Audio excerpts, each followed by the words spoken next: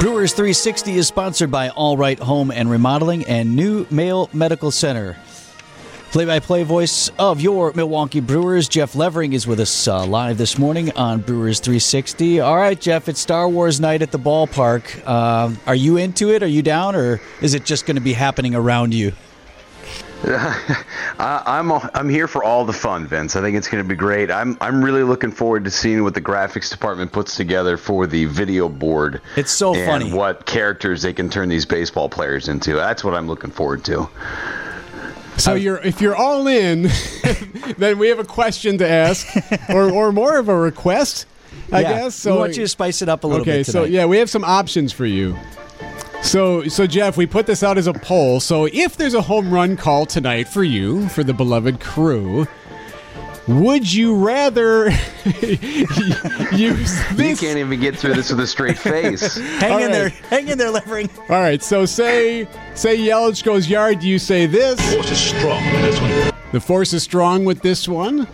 Do you drop some Admiral Akbar? It's a trap. Drop a little, it's a trap. Do you go with Chewbacca?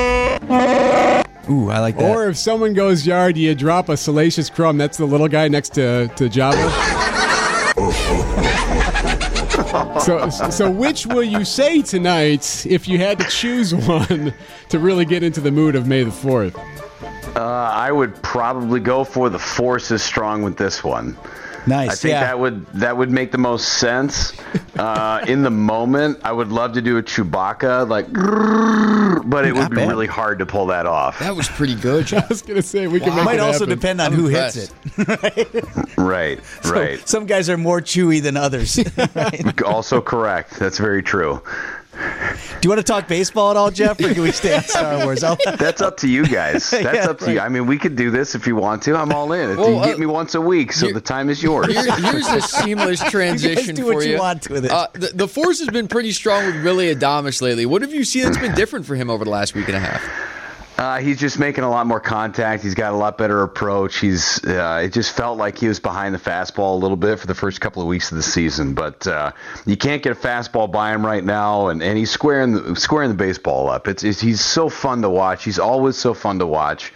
Always smiling. I mean, he kissed Rowdy Tellez on the top of the head last week at one point.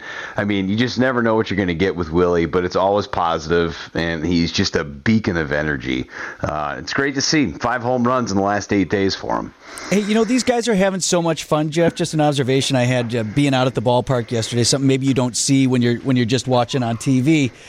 There was a pop-up early, I don't know if it was first or second inning, and it was totally Rowdy's ball to get, and Colton Wong called him off. And they had like a lengthy exchange between Rowdy and Colton, like, hey, dude, that's my ball. Like, these guys are just having so much fun with each other.